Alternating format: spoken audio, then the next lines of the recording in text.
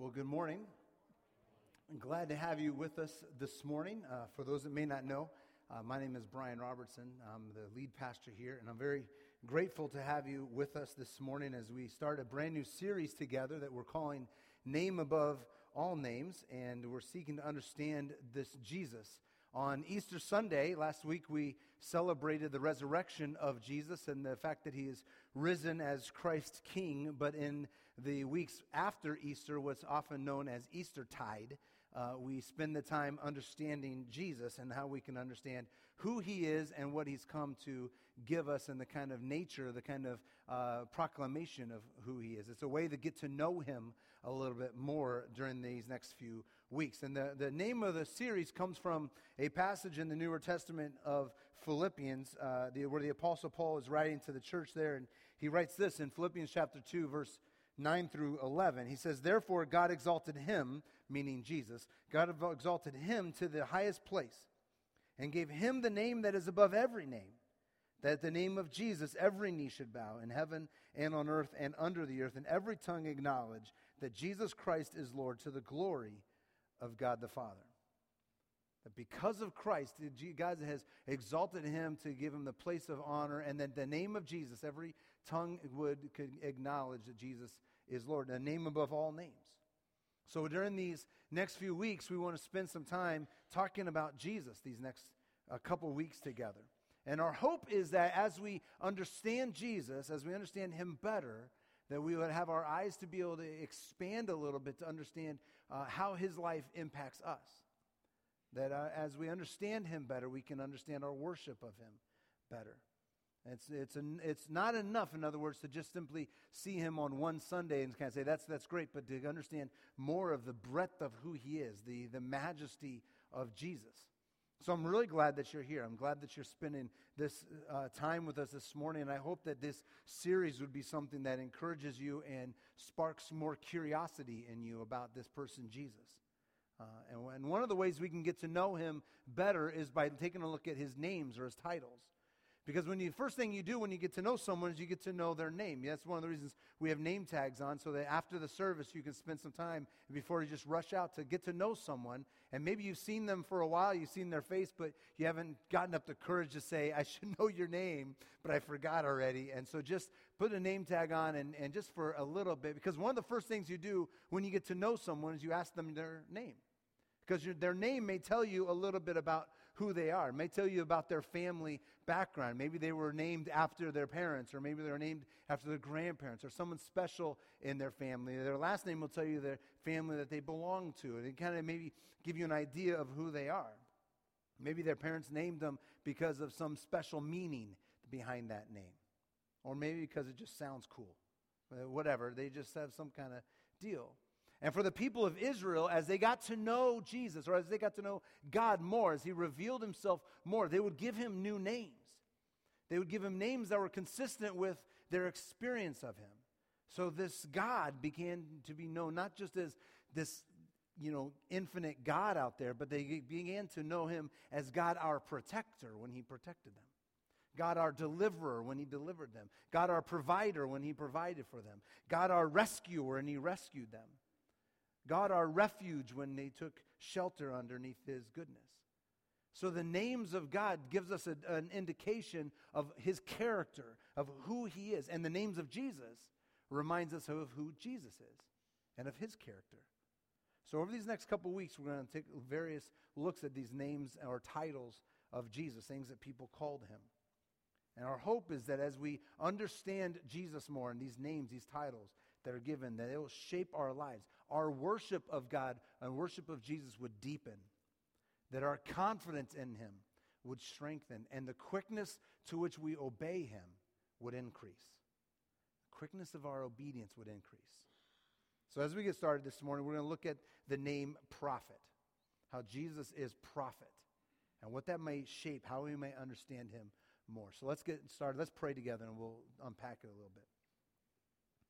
Jesus, we are humbled and in awe before you.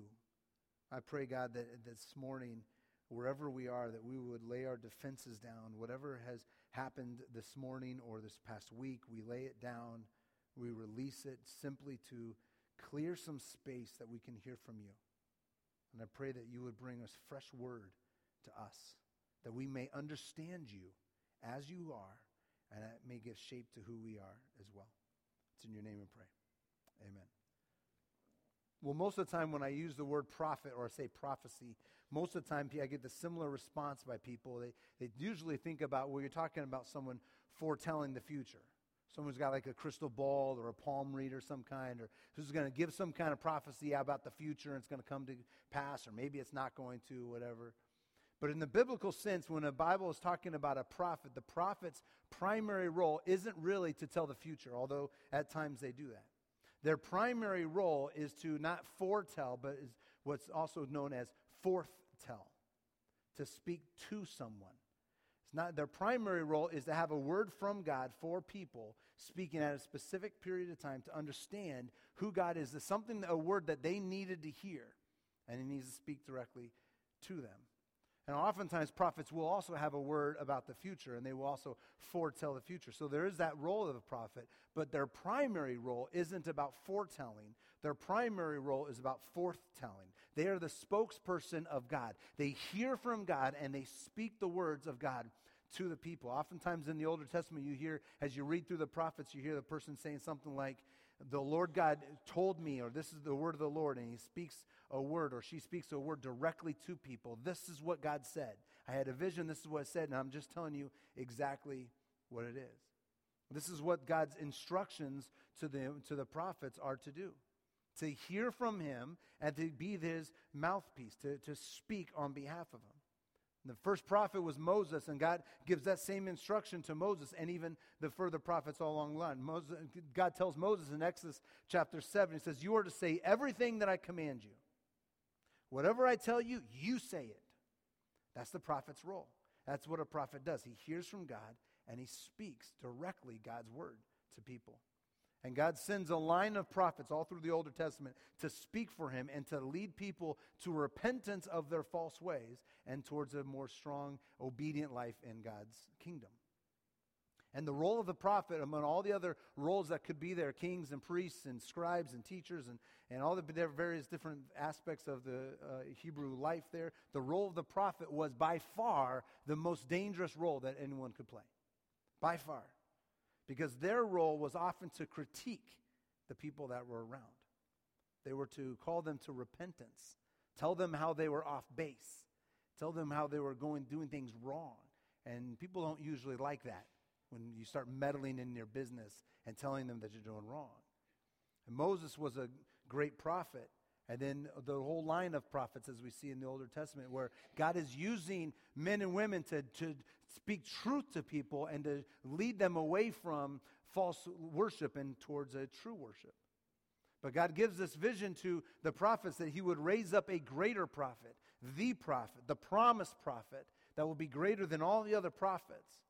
And in the Newer Testament, we see this being fulfilled in the person of Jesus Christ, the resurrected King, the promised prophet, mouthpiece of God. And in Acts chapter 3, Peter, the apostle, sees, and he's instructing people around, he sees how this is played out in Jesus when he writes this. He says this. This is how God fulfilled what he had foretold through all the prophets, saying that his Messiah would suffer. And then Moses said, the Lord your God will raise up for you a prophet like me from among your own people, and you must listen to everything he tells you. Anyone who does not listen to him will be completely cut off from their people.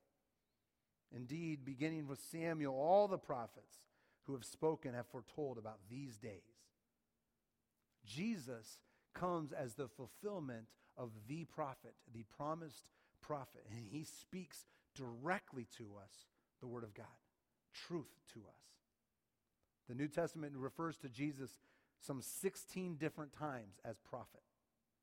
People gathered around him, and they recognize him as prophet. As he feeds the multitude of people, they recognize him, and surely this is a prophet from God. And the woman who he speaks to at the well, she goes off and she says, I know that you are a prophet, that God's going to send a prophet. And he says that I am that prophet. There's 16 different times the Newer Testament refers to Jesus as prophet. He himself calls himself a prophet. He says, whatever I see the Father doing, that's what I'm doing. Whenever I hear the Father saying to me, that's what I say. Every time that he says it, he's saying, I'm taking on the role of a prophet. He actually says even when people question him in his own hometown, in Nazareth, they don't respond well to him. They reject him. They question him. And he says even a prophet is honored everywhere else except in his hometown. Among his relatives and his family, they don't accept him. He refers to himself as a prophet, and others recognize him as a prophet. In one of these situations where Jesus, with a couple of his closest friends, he goes up on a mountaintop and he's transfigured before their very eyes. And Moses is there and Elijah is there. And then the disciples hear the voice from heaven. It's God the Father. It says, "This is my Son whom I love. With him I am well pleased. Listen to him." Jesus is the prophet, the promised prophet, the one that brings word of God, a word from God, and we are to listen to him, that he has truth. And like all the Old Testament prophets, he falls in similar lines. He's got strong words to those that are in leadership and those that are abusing their leadership over people, that have authority and they're using that authority in incorrect ways. He calls them a brood of vipers and whitewashed tombs, among some other things. And like many of the other prophets, his message of critique, his message of strong truth was what ultimately got him killed. Now, I know the Romans did the crucifixion, but we understand behind the scenes it was the people that Jesus was critiquing, the ones that he was speaking truth against, that were behind the crucifixion. So what we see is in Jesus is we see the promised, the greatest, the ultimate prophet, the one who speaks God's truth. And he's way more than that, for sure. That's why we're going to take a few weeks talking about it, because if you're just simply to say he was a prophet, that would be a mistake. He's not just a prophet. He's the prophet. He's the one who doesn't bring some parts of truth. He brings all of truth. He brings all of the truth, the whole truth. After his Sermon on the Mount, the crowds were astonished at his teaching because he didn't teach like all the other prophets. He didn't speak like all the other teachers of the religious leaders. He didn't say, the Lord has said this. He says, I say this. And he has authority like no one else. He speaks with a supreme authority because he knows and he has the Word of God directly in him. And with Jesus, we don't just hear the Word of God, but we see the Word of God. His whole body embodies, his whole life embodies the truth. Jesus is prophet.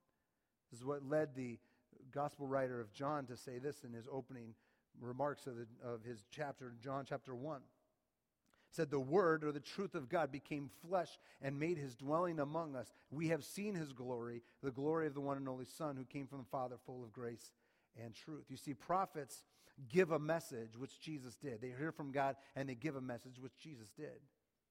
But he's so much more than that. His life, he is the truth. He is the way. He is the message. It's more than just proclaiming it. He demonstrates the message. He's this promised prophet from long ago. And when he speaks, we hear ultimate truth about who God is, about how our life is, about the reality of this kingdom and the reality of his kingdom, of the kingdom of God, and about eternal life. We hear truth directly from him. So if that's who Jesus is, if that's one of his names, his titles, and he brings truth, then how does that impact you and I? How does that change how we understand Jesus? How does that change how we interact with him? Well, I want to suggest for you just a few things, how this understanding of Jesus as prophet would change how we understand him. The first thing I want us to see is, the first thing we do is that we would marvel at Jesus. We would be astonished at Jesus. He stunned the crowds with the authority which he spoke. He spoke perfectly and represented God's ways perfectly without any kind of hesitation. And we should marvel at that. We should be stunned. Allow ourselves to be in awe of the perfectness of Jesus. The mission of Crossroads Church is to invite people to apprenticeship to Jesus. And one of the aspects of that, the part of that means that we are learning to live by faith. And when we say learning to live by faith, what we really mean is that we are learning to trust and believe that the words and the ways of Jesus lead to abundant and eternal life. We're learning to put our trust and our confidence in the words and in the ways of Jesus. We're learning to receive Jesus as the truth, the authority, the final authority on all aspects of life. We're learning to see Jesus and the ways of Jesus as being abundant and life-giving and fruitful and the final authority on everything. On how we treat one another is influenced by Jesus and his ways. How we go about our business and how we operate with clients and customers and people around us is influenced by our trust that Jesus' way is the way of eternal life. How we learn to reconcile and forgive those people who have hurt us is influenced by the ways of Jesus. How we handle our time, our money, our talents, everything around us, how we submit ourselves to Jesus and his ways is influenced because he is the final authority on all measures of life. All measures. Because he speaks ultimate truth directly from God to us. And not just does he say it, but he lives it. And we see that truth infleshed, dwelling among us. How to live the abundant life.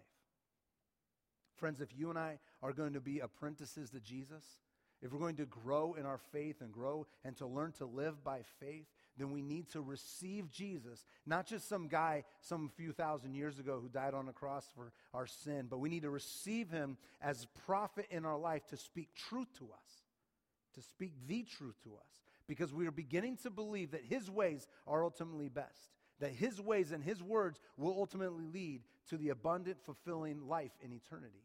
And it's only through him, and it's only through his ways that we begin to believe that.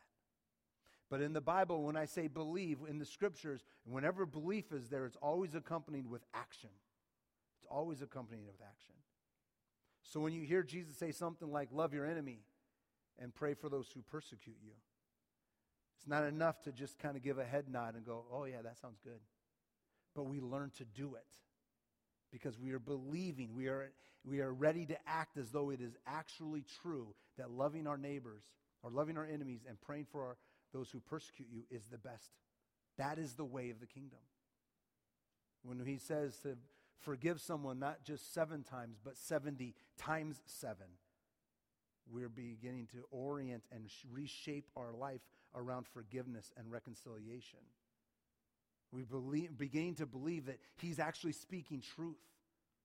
When he says it's better to give than it is to receive, then we are believing it is actually better, and we're believing he's speaking truth. And we reorient our priorities and our ways of life and the ways in which we kind of cultivate our life, and we reorient everything guided by Jesus and by his teaching. And we begin to increasingly live distinctively different lives than the culture around us because we are guided by the prophet, the one who speaks truth and speaks it directly to us and who embodies it.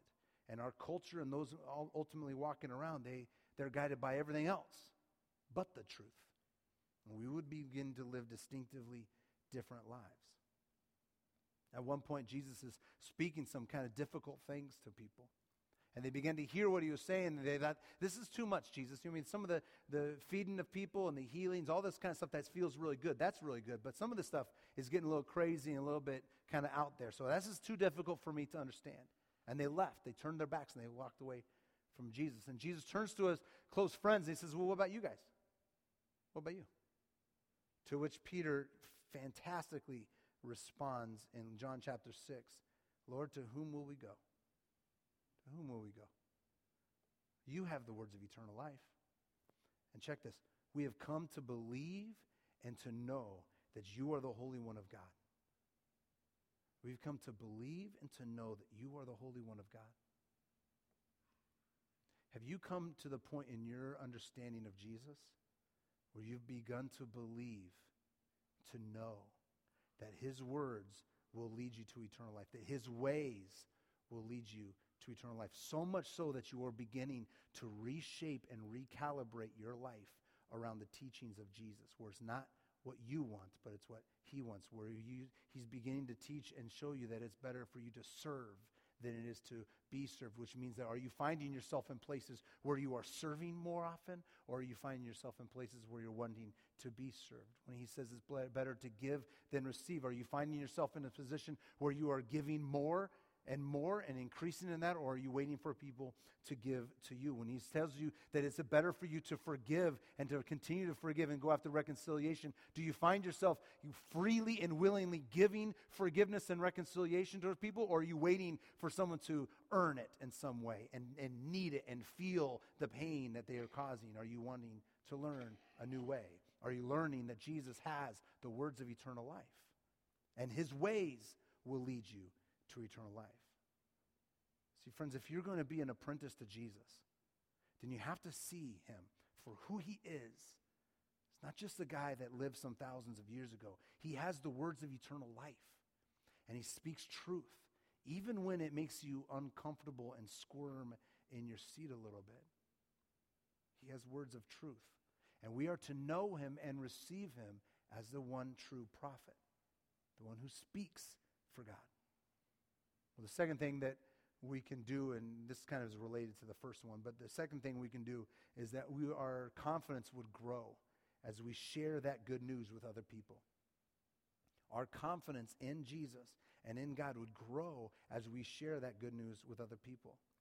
One of the emphasis of our church is to invite other people to apprenticeship to Jesus. Invite them to begin to orient and recalibrate their life around the teachings and the ways of Jesus. That the things that they are ultimately longing for, the things that's the answer to all of their stuff, is to calibrate their life under the teaching and the rule of Jesus, where it is his way, not our way.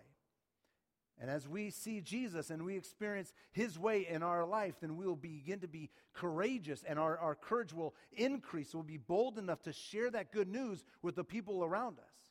That the answer to their deepest longing is to pursue apprenticeship with Jesus. Their answer to all of their things is to pursue a life that is calibrated around the teachings of Jesus.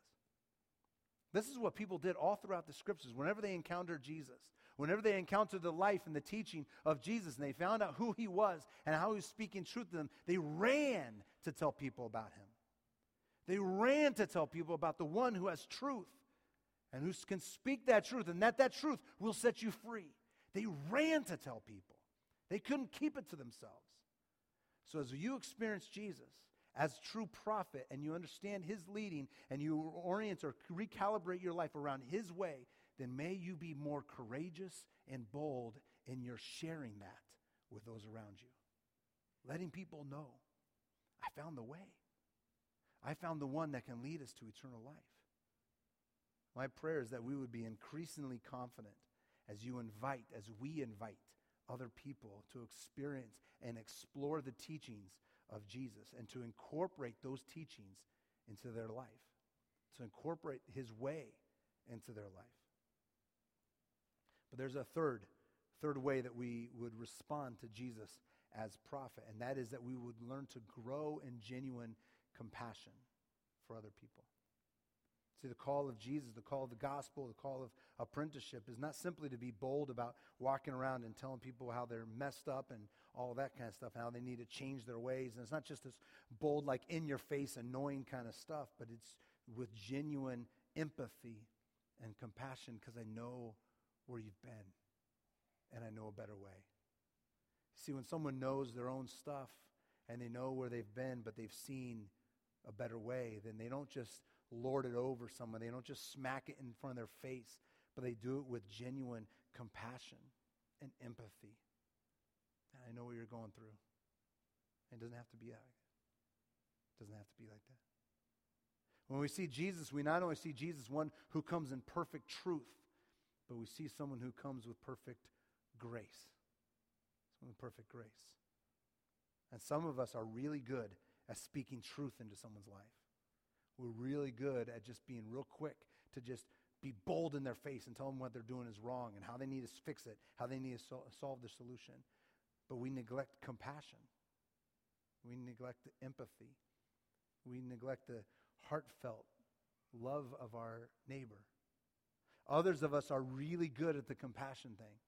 We're really good at loving and caring for people, making sure that they know that they're well cared for, but we shy away from boldly proclaiming that the answer is in Jesus and in Jesus' way, in the way of Christ.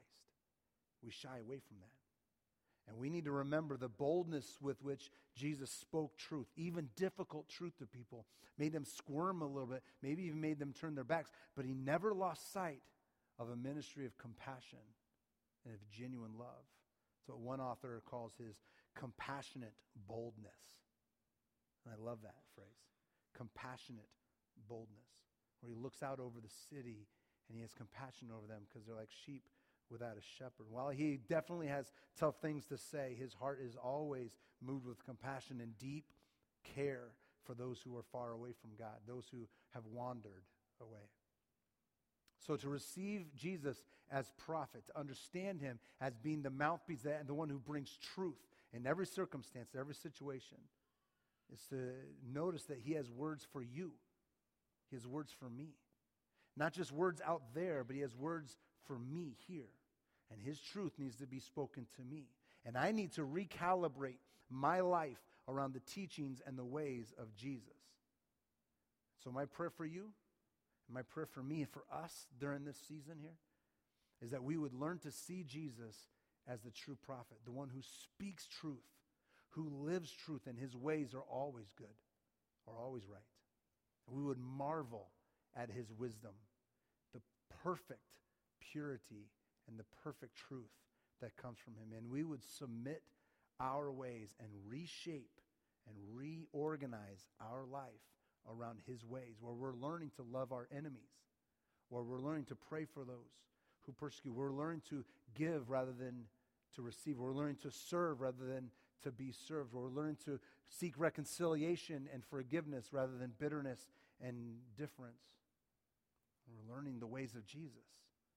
May we see Jesus as the one who has eternal life in his words and in his ways. And may we be courageous and bold enough to invite others to this way of Jesus, but always with compassion, grace, mercy.